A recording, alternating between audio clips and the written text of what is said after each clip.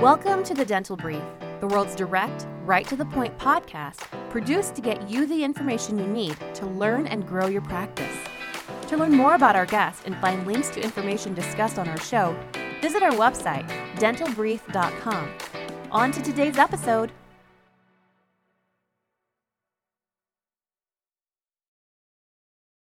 Hello, everyone.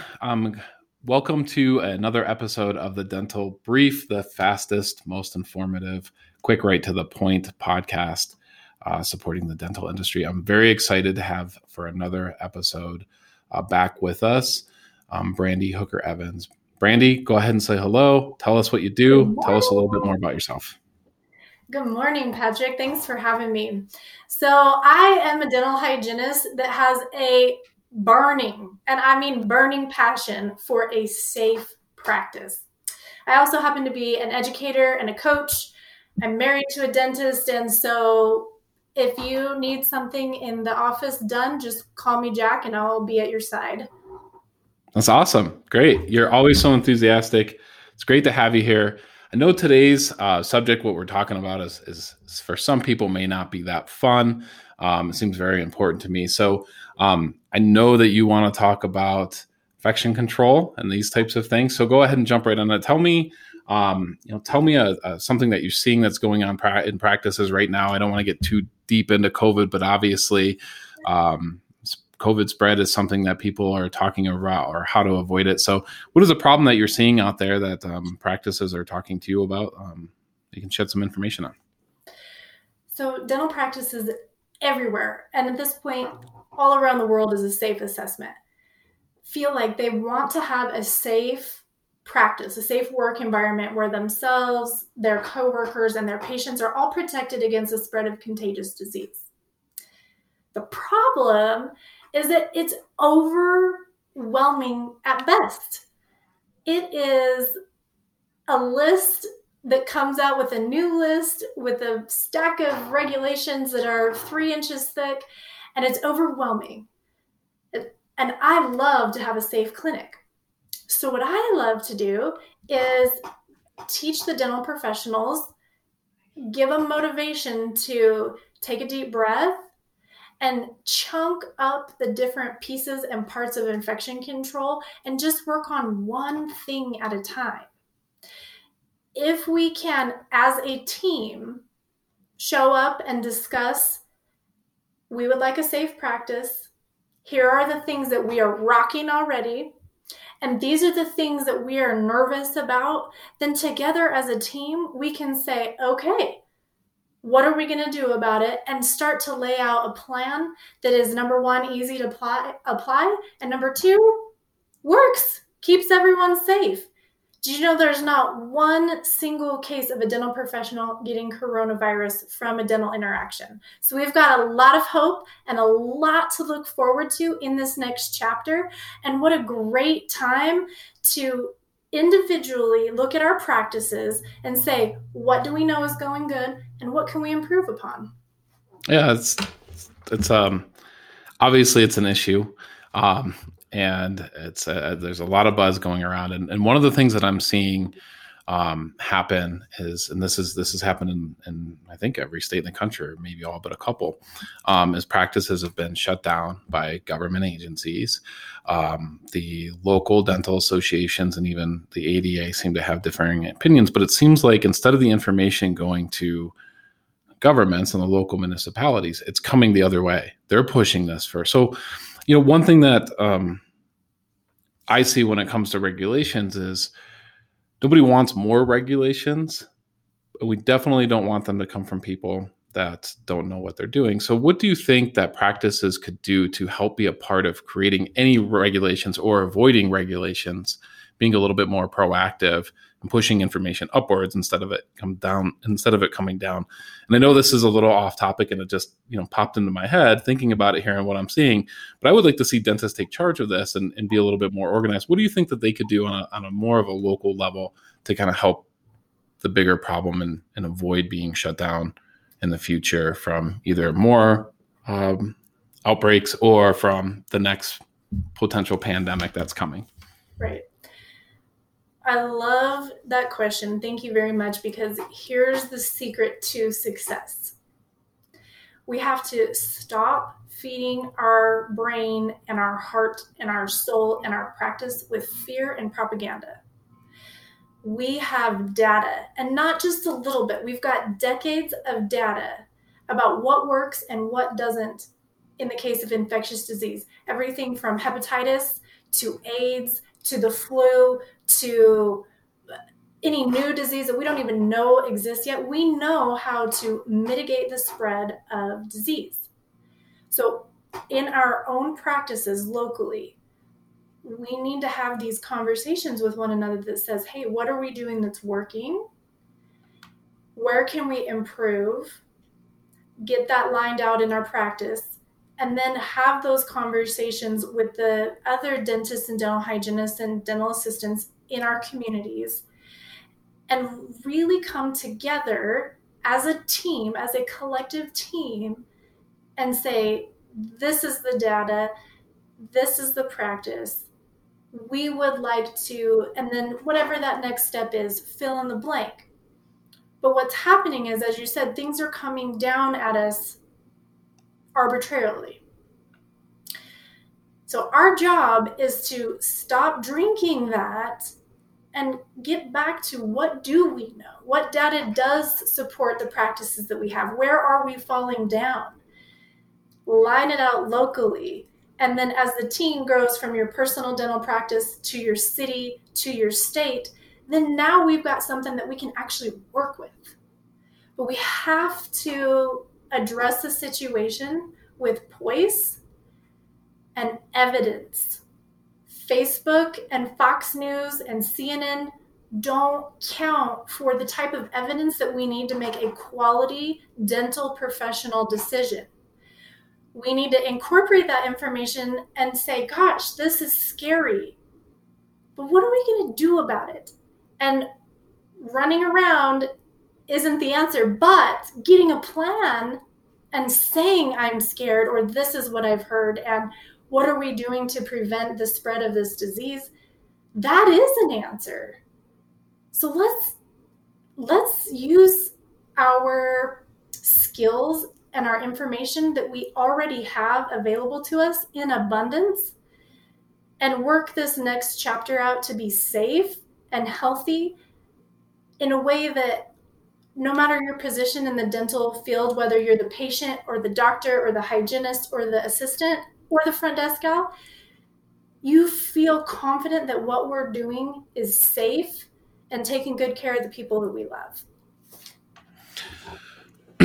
That we're safe is obviously that word. I think I've heard that word safe used more in the last 2 months than I have in my entire 45 years on this planet.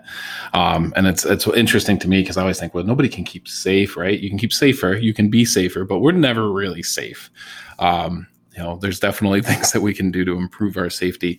A lot of dentists, in my opinion, didn't know that they had any cleanliness issues until COVID, right? So if COVID was spreading before it hit the news, let's say the news didn't exist, right? And COVID, right, it didn't exist. And COVID was spreading without knowledge. There would be some practices that may have had issues and other practices that would have had none at all, just based on how clean that practice is, correct? Right. Yeah. So I see this in some of the advertising that's happening right now, that dentists are advertising, where they're talking about, here's what we do to keep you safe. Right now, he's telling them, no, safer. Safe right. Is your legal issue. This is what we can do to keep you safer. But if you're telling me this is what you're doing to keep me safe or safer now, it tells me that before you weren't doing these things. That's what I see. And I know not everyone sees it that way. We have it in my office, we have some brilliant advertising minds, and they'll argue back and forth that no, they don't see it that way. They want the reassurance. I think bringing the reassurance up actually raises red flags. So when you know that a practice, or what is a telltale sign that you know that a practice prior to COVID has a cleanliness issue? What are some of those kind of telltale signs? And then what are the real quick fixes for those? Like what I'll let you take it from there. I think you know what I'm getting at as far as the question is. Totally. When do you know that? When do you know that you have a dirty practice? Right. So Yeah. there's a couple of good telltale signs. One of them is that I believe and teach that you should wash your hands in front of every single patient every single time to show them that you are caring for them. I've been teaching this for the last decade. Well, more than a decade, but that's another conversation. Yeah. Okay. We won't do that to you now. So it's simple things. And everyone has in their mind that there's this magical wand that we're going to be able to wave and be able to see that things are clean, or if they're covered in those little scary balls with the stick things poking out of them that are all over everywhere right now. And it's not. It's the simple practices.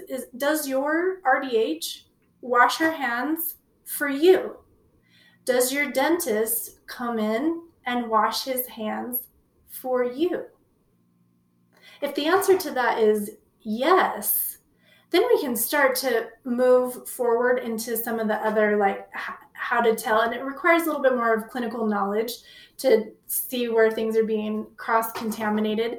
My best recommendation, if you don't have clinical experience, is to think when you're getting a sandwich in the sub shop line and the person puts gloves on, makes your sandwich, takes the money, and then goes and makes your bestie's sandwich with the same gloves. Right. Yep. So just use that. Are they washing their hands, and are we exchanging money with the same gloves that we're making food with? If that's the case, then shoot me an email at stellaraoutcomes@outlook.com, and I will help find a really great dentist in your area for you to move to. That's awesome. Yeah, and it's true, and I see that, and it's just what happens when we're not watching, right? If they're doing that in front of you, what are they doing when they're not in front of you? So we're running a little past time, which is great. I think it's good information, and sometimes it's worth doing that. And I think our audience will find this worth it today. Real quickly, Brandi, can you tell me a couple of resources that dentists can use to kind of give themselves a checkup on how they're doing as far as cleanliness in their practice? And then if they wanted to hire someone such as yourself to help them, what should they look for in that person? Great. Or company? So wonderfully, all of the information that you need to do it yourself is available for free on the internet. You can go to osha.gov, OSHA.gov, and find links to all the dental information that you could ever want to read. The American Dental Association at 88.org also has a complete dental specific regulations, how to keep your team and your patients and yourself safe. And if you do not love to do all the footwork yourself and you're like, hey, can I just get someone to help me for a minute? I would urge you to pick someone that meshes with your team and that you feel like can really motivate them to make a change. I always stay away from overwhelming finger wagging opportunities because it makes people feel inadequate. I would pick someone that will celebrate the good things that your practice is already doing and get your team excited to make one small change today. We'll turn that into a habit, and guess what? Next week, next change, and build until we've got this really solid, awesome, healthy, safer, doing our best practice. I think you had the nail on the head earlier. Like, there's no such thing as being safe. There's risks no matter what we do. But with infection control, we know, even pre-COVID, we know how to prevent the spread of disease. So let's link arms, get a plan, talk about the parts that we're winning on, and address the parts that are scary. And we can work through it. No problem. Well said, Brandi. It's such a pleasure to have you here. Go ahead real quickly. I know you have a website coming out. What is your new website URL going to be? It's going to be brandyhookerevans.com, all one word. And it should be, actually, by the time your podcasters hear this, it'll be up. So go to brandyhookerevans.com and you can find information. And I'm always happy to direct you to find someone good, even if it's not me, I'm happy to help. as a resource. Awesome. Thank you so much, Brandi. We appreciate it. Guys, visit the website, brandyhookerevans.com. A ton of great information there. Reach out to Brandi if you need her help. This has been another episode of the Dental Brief. We appreciate you being here, Brandi. Thanks for having me. It's good to see you again. Thanks to our listeners for tuning in, and we hope to have you guys all back real soon. Thanks. Bye-bye. Bye. Thank you for joining us on today's episode. Did you know you can weigh in on today's topic on Facebook? Search The Dental Brief on Facebook or visit our website, dentalbrief.com, and just follow the link. We look forward to having you join us again on another episode of The Dental Brief.